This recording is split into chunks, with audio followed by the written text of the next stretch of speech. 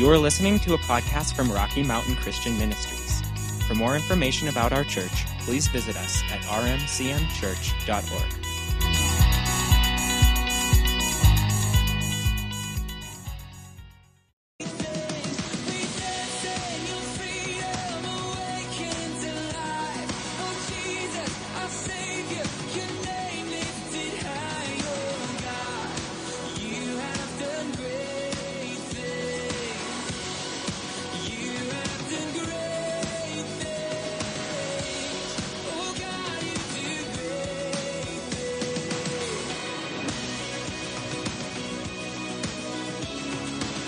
So kind. You are so amazing and so personal. And Lord, we want to know you better. And so this morning, as we come to your word, we're not coming for law. We are coming to have you impart some of yourself to us through the word of God. We trust you, and so we totally open our hearts to you and what you would say to us as individuals this morning. And I personally, I just ask for your grace upon this word, for your anointing upon this word. Direct me in this teaching this morning, Lord, that I'd bring out your thoughts. And we thank you for it in Jesus' name. Amen. All right, children, you can go on back to Children's Church. And the rest of you can find a seat. And I'm going to find a seat. All right, let's see. So I don't have any slides for you this morning, so I especially encourage you to get out something to write with and write on. This is one of those I've been thinking on this message for quite some time. Can I do this? Let's see if it stays. And of course, the last couple weeks, I've had a fair amount of time to sit and meditate on this. And so it's one of those messages, I guess they're all like that just keeps developing. Sorry. I had sat on this thing in the spring with the stupid broken foot, so I should be used to it. This has been a different year for me. Less mobility than normal, but I am going to be running and jumping here pretty quick. Still opening my Bible. So, I've been thinking on this for a while, so I'm starting into a new series this morning, and it's got the concise title of Stewarding the Transformational Moments. Stewarding the Transformational Moments. I tried to write that on a CD, and poor Corey had to come and ask, what does this say this morning? So anyway, I want to talk to you about actually what we just experienced during worship was the kind of moment that we're going to be talking about over the next few weeks. It's a moment where the Lord comes personally into our life through His Word or during a time of worship or, in your personal time or as someone is ministering the Word. So many different ways that He has of doing this, where the Lord impacts us in a way that actually changes who we are, transforms us. The example that we just had during worship with that word of knowledge and then our time of prayer was that the Lord wanted to heal people's hearts where they had been run out on and that had produced fear. And what He wanted to do there was not just make us feel better for a little while, not just touch us emotionally, but change something in our hearts to where that is no longer a part of our life. It's gone from our life. And I'll say this up front, that kind of transformation sometimes happens in an instant. It starts always in an instant. But most of the time, it's a process then.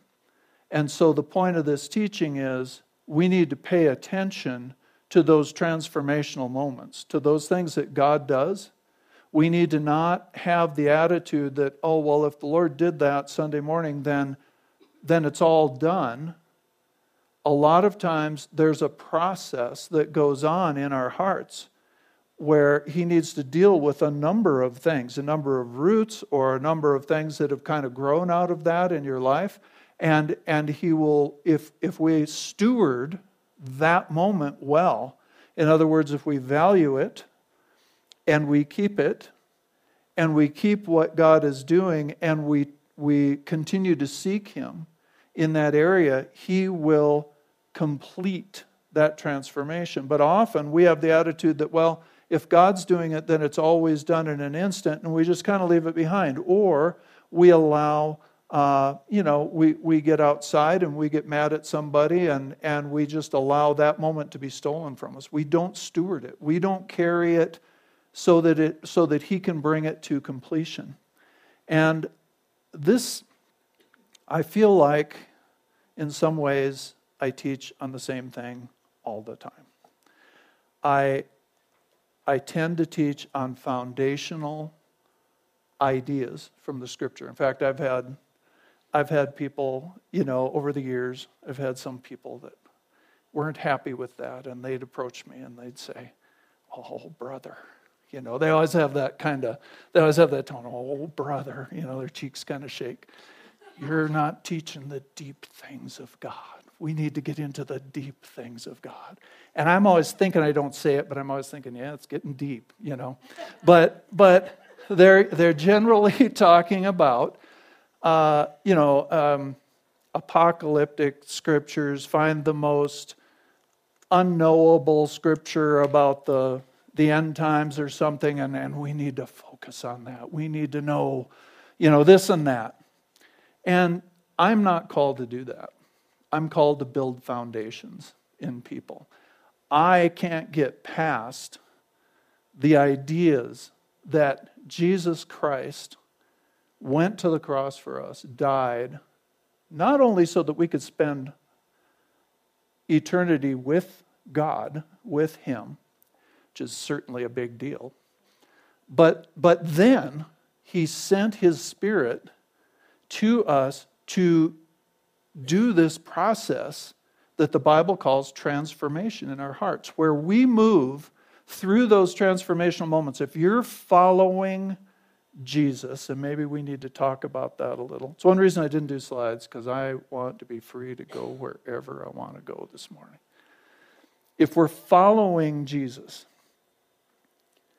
then He's going to lead us through this series of encounters with Himself. Again, through His Word, through worship, through intimacy, through the presence, through all of these different things. He's going to lead us through the series of encounters where we are literally changed from the person we were before we knew Him into the person He actually created us to be. Or we're going to at least be a lot more like that person. We're probably not going to be complete. I mean, the Scripture tells us that process won't be complete until we see Him face to face. But that is the Christian life. That process is the Christian life. Transformation. Not just coping with life, not just getting a better set of rules to live by, not just trying to be a better person, seeing who Jesus is, and in my own strength, I'm going to try to be like Him. That's honestly not what we're supposed to do. We're also not supposed to not want to be like Him, all right? But there is a greater process that the Spirit of God works in us every single day of our lives that we give ourselves to Him. And it will absolutely change. We become a different person. So that as our behavior changes, it changes honestly. We're not faking it. We're not pretending to be something that we're not. Well, there's so many ways that I could go right now. Boyd talked this morning about law. Okay? What law does, and the Scripture tells us this, and part of what I'm bringing to you today, let me just throw a couple things out there. It honestly breaks my heart to see so many believers living their life just in self-restraint and in self-regulation. There's a place, the Scripture, one of the fruit of the Spirit is self-discipline. okay? And we're supposed to have a disciplined mind. There are places for disciplines to build into our life, no question about it. But those disciplines are to help us connect with Him better so that we can experience the transformation that He has for us. When the Bible talks about transformation, and you guys have all heard this, I mean, we teach on this all the time. It uses a word where we get the word metamorphosis, which is that idea of the way we usually use it is of a caterpillar turning into a butterfly. I mean, it's an entirely different critter that comes out of the cocoon. It's no longer a worm. It isn't just a worm with nice wings painted on, or that wishes it could fly and is trying to fly. It's not a worm anymore. It's a butterfly. It's an entirely different beast. And I'm sure some of you can give me all the scientific details on that, but I know that it's true. And it's this process. It goes into this cocoon and it comes out different. That's the word over in Romans chapter 12 that is used when it talks about the transformation that we experience by the renewing of our mind by the Word of God. And by laying down our lives as a sacrifice unto Him, we experience this transformation. I want you to know before you leave here today that God has this process for you, that you don't have to struggle your whole life with some issue. I'm trying to be, there's some things that, I'm just going to say them. It'll probably make some of you mad, but oh well. We have Christian 12-step programs, okay? They're just like the world's 12-step programs, except they don't say, they'll go ahead and name Jesus Christ in it. They'll go ahead and name who God is, okay? That's good. It's a good step in the right direction. But I've been involved with those, and as a pastor, I've been asked to facilitate those and do different things. And in the beginning, I thought, well, this might be a really good thing. This sounds really good. And so kind of got behind it, and some of the ones that go on the valley. And, after a couple of years, there was some change in leadership, and I went to some of those meetings. And my question was, because they're saying, well, we've gotten this many people into the program, and people who are addicted and different things into these programs. And my question, and it was an honest question, I wasn't trying to be a smart aleck, I just asked, what I want to know is how many people have gotten out of the program? How many people have been changed? I horribly abused alcohol and drugs. I smoked pot daily from the time I was, well, not daily early on because I couldn't get it, but I would have. But, from the age of 12 to whenever I got serious about God, early 20s, and abused alcohol, and took LSD every time I could get my hands on it, and, did all that stuff. And I probably, I guess, would have fallen into the category of an alcoholic. But somebody said this to me, somebody in this congregation the other day, I thought it was so good, I'm just going to steal it. I made one step. I made Jesus the Lord of my life. Made Jesus the Lord of my life. And He set me free from all of that. He set me free. And so for me to sit in a group and say, hey, I'm John Clement, I'm an alcoholic, I've been clean for however long that is, 30, it's probably 40, 30, I don't know. I'll say 30 years, and then it'll be like, oh, that was 50 years ago. Anyway, that's only about 40. But anyway, that would be a lie, because that's not who I am. I do not identify as an alcoholic. I don't struggle with alcohol. I don't drive by the pot shops and go, man, I wish I could go in there and see what the new buds are like, There is none of that. There's none of that. None. It's not a temptation. It's not an issue. It's not a part of my life. And all the glory for that goes to Jesus. And it didn't take very long. It took a little while. But with both of those issues that were huge in my life, it was less than a year. It was just this short time of Him setting me free from that, because I made Jesus Lord.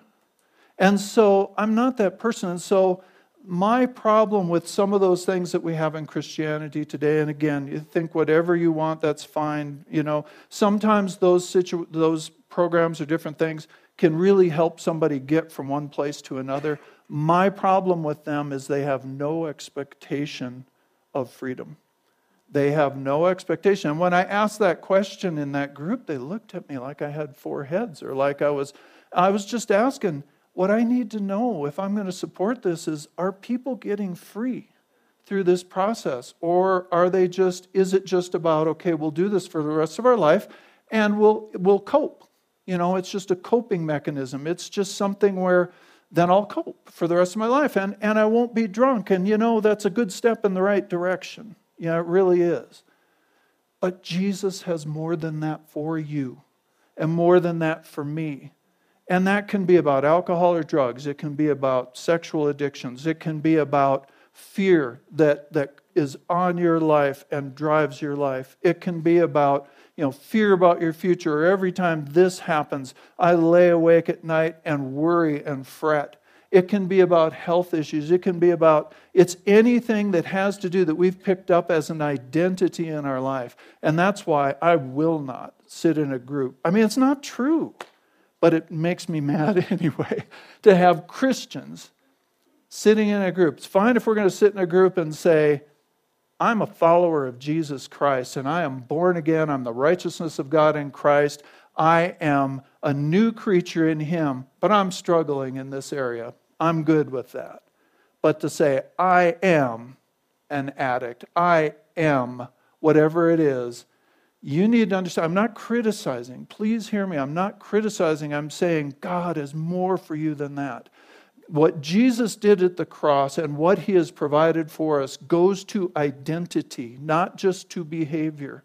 He sets us free. You want to read the Bible? We should probably do that before I run out of time. We read this verse, several times a month, I think. We read it all the time because I think it's so foundational. 2 Corinthians chapter 3, verses 17 and 18 from the Amplified Bible says, "Now the Lord is the Spirit, and where the Spirit of the Lord is, there is liberty." The Amplified says, emancipation from bondage, freedom. Emancipation from bondage. Not just coping with your bondage, getting used to your bondage, living with your bondage. Freedom. Freedom. Man. And all of us believers, as with unveiled face, that's actually talking about getting the law off, getting the law perspective off so that we can see into grace and see what it is. All of us with unveiled face, because we continued to behold in the Word of God as in a mirror the glory of the Lord. Remember, that word glory means the divine essence, the characteristics that make God who He is. We continue in the Word, not just to get rules and regulations and sets of things to try and do, but to behold the glory of God. We're looking into that continually. Because of that, we are constantly being transfigured. That's the same word that's used of Jesus on the Mount of Transfiguration, where He was glowing with the glory of God, where the heavens opened and the disciples saw Him in who He really is. It's the same word. We are constantly being transfigured into His very own image. I said to you a few minutes ago that He takes us from being the person we used to be being the person He created us to be. Well, that person looks like Him. That person looks like Him. We are transformed into His very own image in ever-increasing splendor. And get it, from one degree of glory to another. This comes from the Lord, who is the Spirit. So this is a work of the Holy Spirit, an ongoing work in our lives. And it says we're called there. Our call is from one degree of glory to another. That doesn't mean one degree of fame to another.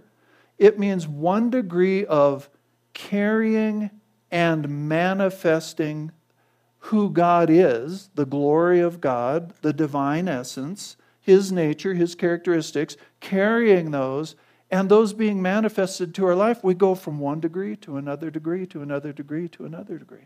He doesn't call us backwards. He doesn't call us to stay the same. He has provided for us in our salvation this transformation, this amazing transformation. You don't have to be who you are today. And I don't. And this is something we talk about all the time. Two things. We are determined to continually, throughout our lives, as we, approach middle age, throughout our lives, we want to continue to know Him more. We will continue to know Him more. And we will continue to change. We will not stay the same. Because anything that's alive grows, and anything that grows changes. This is just life from God changes us. It transforms us. So we are determined. We will not just stay the same. We will not get in a rut. We will keep growing with the Lord. And so that's our call. And too many believers are settling for self-regulation by doctrine. I'm just going to try, and I know this is not pleasing to you, God, so I'm just going to try and fix it. Now, having said that, I do believe, and I've taught for years, that there are times in our life when the Lord, one of those transformational moments, the Lord reveals something to us that needs to. Sometimes we look into that word and it's looking into a mirror. We see us, and it's like, ooh, that's not so good. And we know it needs to change, and we know He wants to change it so that when we look into the mirror, we're seeing Him in that place that used to look like us. You know what I'm saying? And so there is a place there for self-discipline. There is a place there to say no to sin, okay?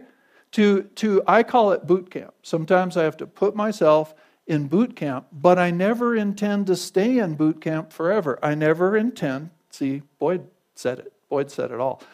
I will allow that approach of self-regulation to be that schoolmaster.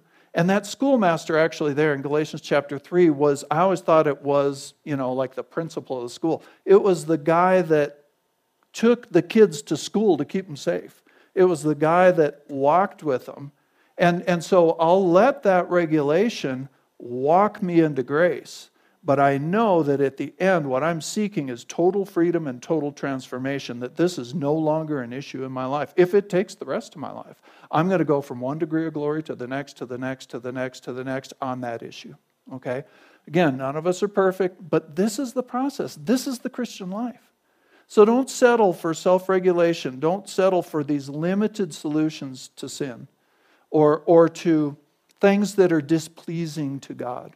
Sometimes it's not something we would maybe label as sin, but it's something that we should be living to be pleasing to God. I think that's such a great point in the Scripture, that live a life that's pleasing to the Lord. And sometimes we have to ask, God, what would please you the most in this situation? Who do you want me to be in this situation? But again, as we follow Jesus, He's going to lead us through these processes. I've been in a discussion, or I was in a discussion, I gave up, online with a guy that I've known for many, many years. And he used to live here. He lives elsewhere now. And he's struggled with a lot of stuff. He's had a hard life. He's had a lot of stuff in his life, no question. But he's, I don't know through what all, through hurts, through failures, through different things. He has moved to the place where he believes with all his heart that teaching about the grace of God empowers the church to sin, that there is sin in the church because we teach about the grace of God, and that the real answer to sin is law. It's regulation. He's very open about it. And I started to discuss, because to me, what does that mean? Well, that means you're not understanding grace. Because first of all, if that were true, then the Apostle Paul, who wrote 2/3 of the New Testament, who teaches on grace continually, was one of the biggest culprits in leading us all into sin. But the Bible is very clear that this term grace, it means unmerited favor. And so we have this unmerited love and favor and acceptance from God as if we've made Jesus Lord of our life. It's true, we do. And what that does is open the door to relationship and intimacy that can provide transformation. And so grace is the door. The Scripture's clear in Romans that what law does is it actually incites, it awakens the sin nature on the inside of us. Think about it. Every time there's a law written, every time I'll just say me, probably none of you in this room, we go by a sign that says 55 miles an hour, going up a road that would be safe to do at 75 miles an hour. So anyway, we go by a sign that says 55 miles an hour. Well, we're thinking, so what can I do? 60, 62 without getting stopped. We immediately, again, maybe this is just me, but human nature is that we try to, okay, what can I get away with and not break this law, or not really breaking the law. Yeah, at 55.1, I'm breaking the law. That's the other thing about law, by the way, in case you're wondering.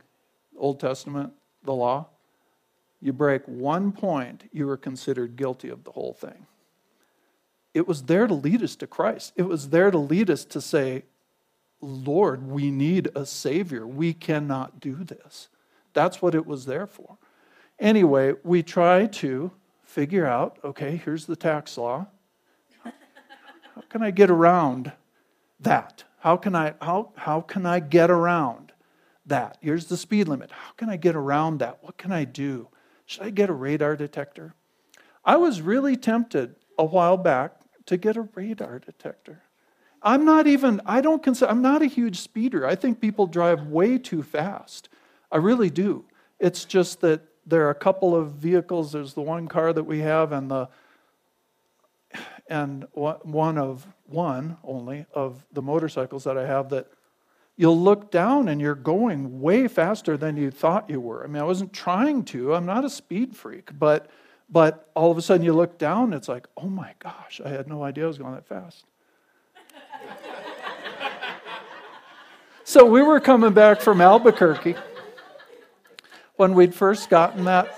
It's a BMW car that we got from a guy here in town, got an incredible, unbelievable deal on it. We were coming back from Albuquerque, coming up towards Santa Fe on I-25. The traffic is going, really fast. I dozed off. I was not driving. My wife was driving.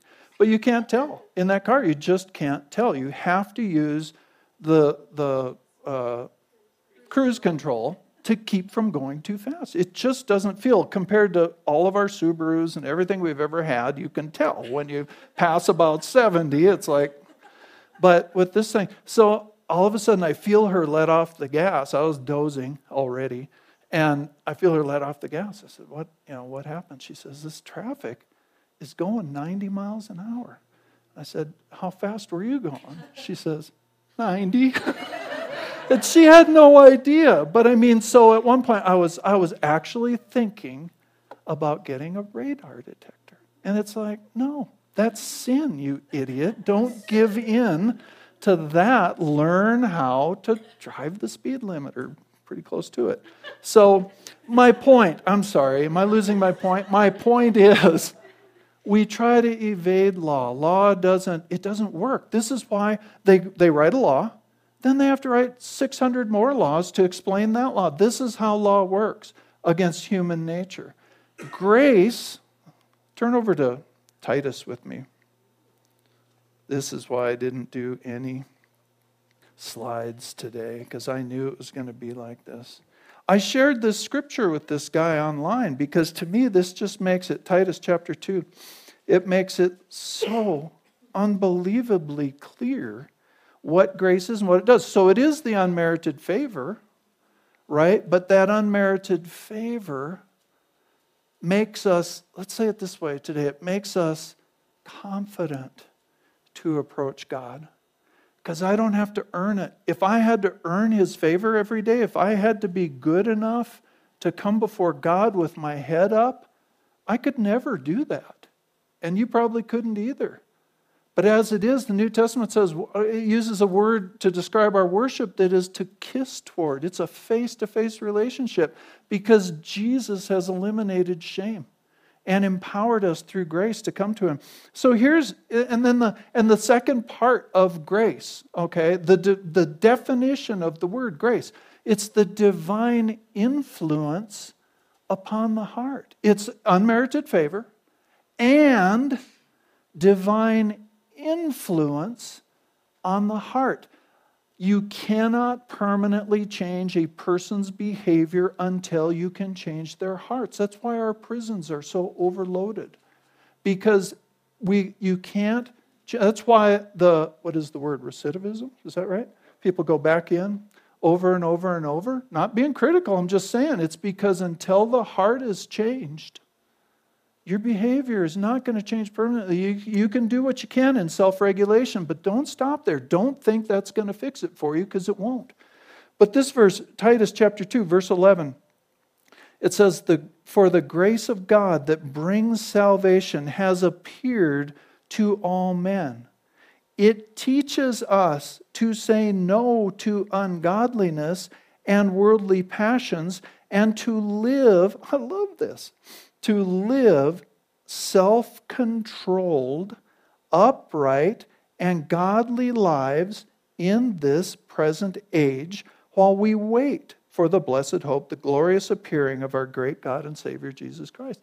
Grace empowers us. It's divine influence on the heart. It actually is the power of God to live. It uses the term self-controlled. That idea is not that, it's not that I'm going to try.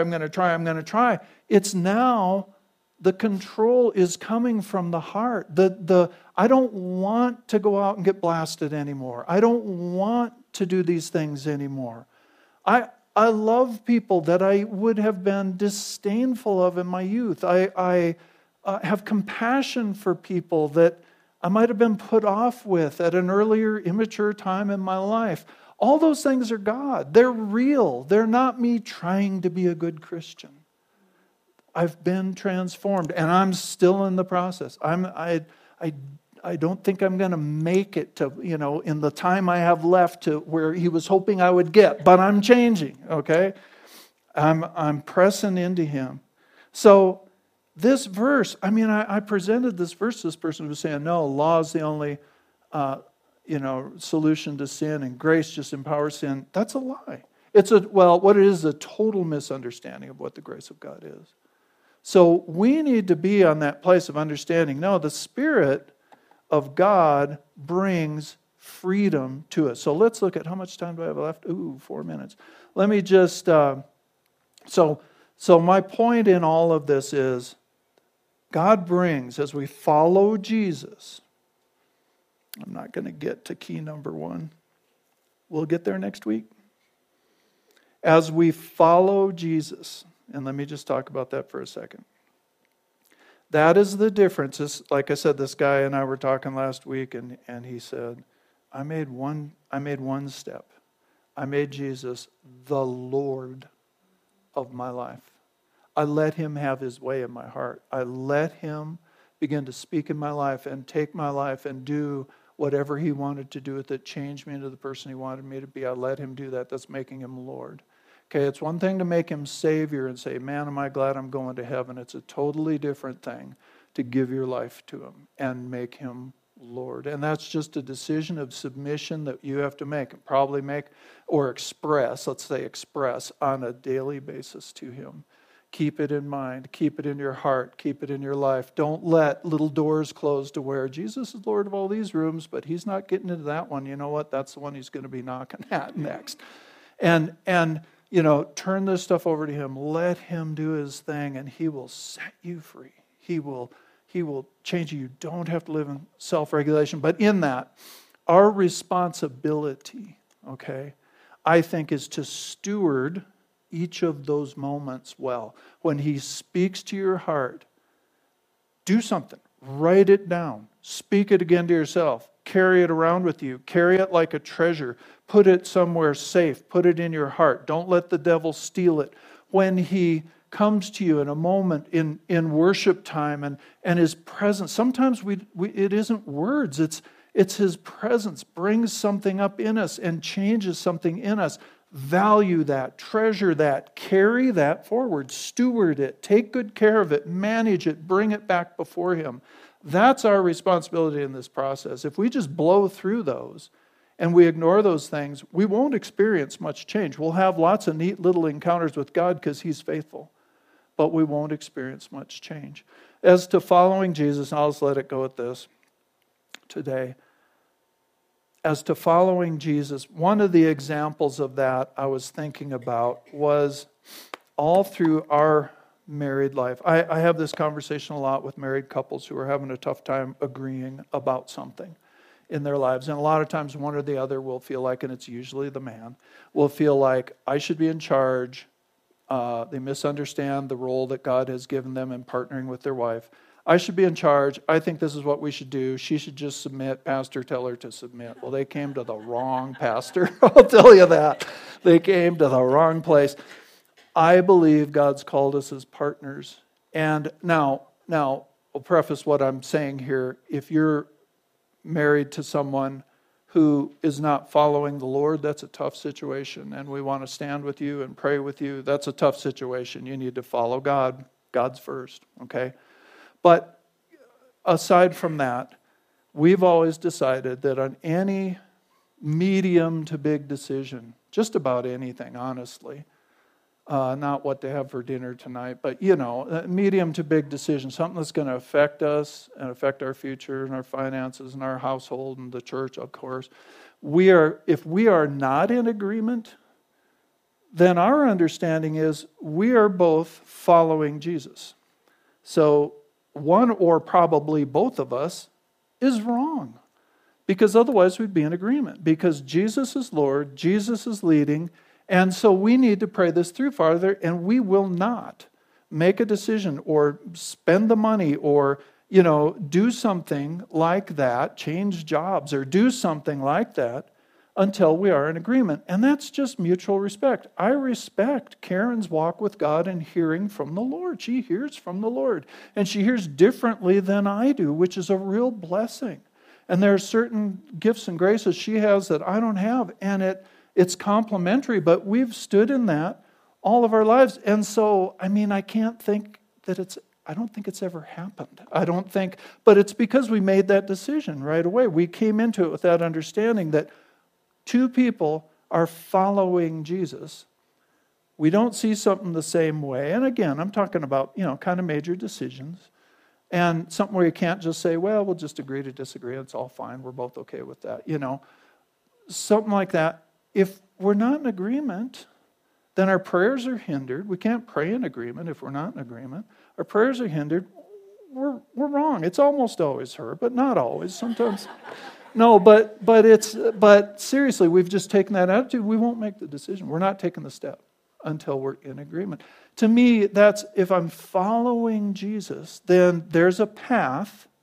The thing He's saying to me today makes sense with the things He said in the past. There's stories I could tell, but I know I'm out of time. Situations that came up where we had opportunities, but the Lord had already told us we're going here, not there. So opportunities will crop up, and it's like, ooh, that looks really good. We're not going there. God already said to go this way. So you just don't. I don't struggle. We didn't lose any sleep. It was like, oh, sorry, we can't come pastor that church. God already told us to go to Gunnison. And so I'm just trying to. Am I making any sense? Following Jesus, you'll come to these encounters that it's a pathway where He brings transformation. Line upon line, precept upon precept, word after word, encounter after encounter. And so we'll talk about how we set ourselves up for that, first of all. How we set ourselves up. We live our lives in a way that encourages or puts us in a position to come to those encounters with the Lord. And then what do we do with them? How do we steward them? What do we do with them? And so that's what we're going to talk about. Thank you for being patient this morning. I really needed to get that out. I've been sitting a lot for the last couple of weeks. So, all right, let's stand up and pray together. Did you get anything out of this? Oops. All right.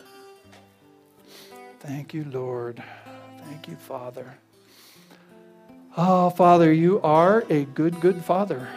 You are incredible, Lord, and you do have a great plan for every one of our lives, and that's not a self-aggrandizing statement. It's just the truth. You're an amazing Father, and like every other father, you have the best for your kids. And so, Lord, we submit ourselves to your will for our lives, Lord. I pray that every heart in this place would be yielded to your direction for the life, Lord. And we stand in that place of grace and favor. We welcome it, not on our own merit. None of it's on our own merit. It's because of what Jesus did. And because of that, Lord, we can welcome that place of grace and favor. And Lord, we do, and we welcome the divine influence on our hearts. We welcome those transformative moments. And Lord, I'm asking you individually now, show us how to steward the things that you have given us and said to us and the places that you have led us. Show us how, Lord, not to leave things behind or set them aside, Father, but to hold on, to treasure up in our hearts the words that you've given us. Father, I thank you for that, and I pray that over these coming weeks you just train us in this. Lord, just train us in this and help us, Lord, to continue to move forward in you and become the people you desire for us to be and to impact this world with the glory of God. We thank you for it in Jesus' name. Amen. Hey, one thing I forgot to announce earlier is that on the 17th, that's next Sunday, isn't it? At 6 p.m. we'll have there will be a Remedy Worship Night. Great time to have transformative encounters with God. Remedy Worship Night, 6 p.m. here. Okay? All right. What? Posters. Oh, yes. We have posters about Remedy, and they are out on the back table. I know you told me this earlier. They're out on the back table, and so if people could take them, put them up, especially some of you guys, if you could take some of them and put them up to college, we'd really appreciate it. But otherwise, if there are places around town you want to put them, there on the back table. Okay? All right, you ready to go be the church? Okay. On the count of 3, we'll say Jesus is Lord over the Gunnison Basin and the world. We'll be dismissed. 1, 2, 3. Jesus is Lord over the Gunnison Basin and the world. Amen.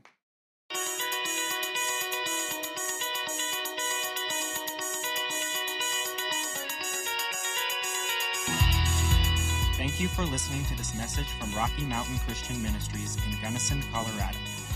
We hope you will visit us at rmcmchurch.org, like our Facebook page, or subscribe to our messages on YouTube.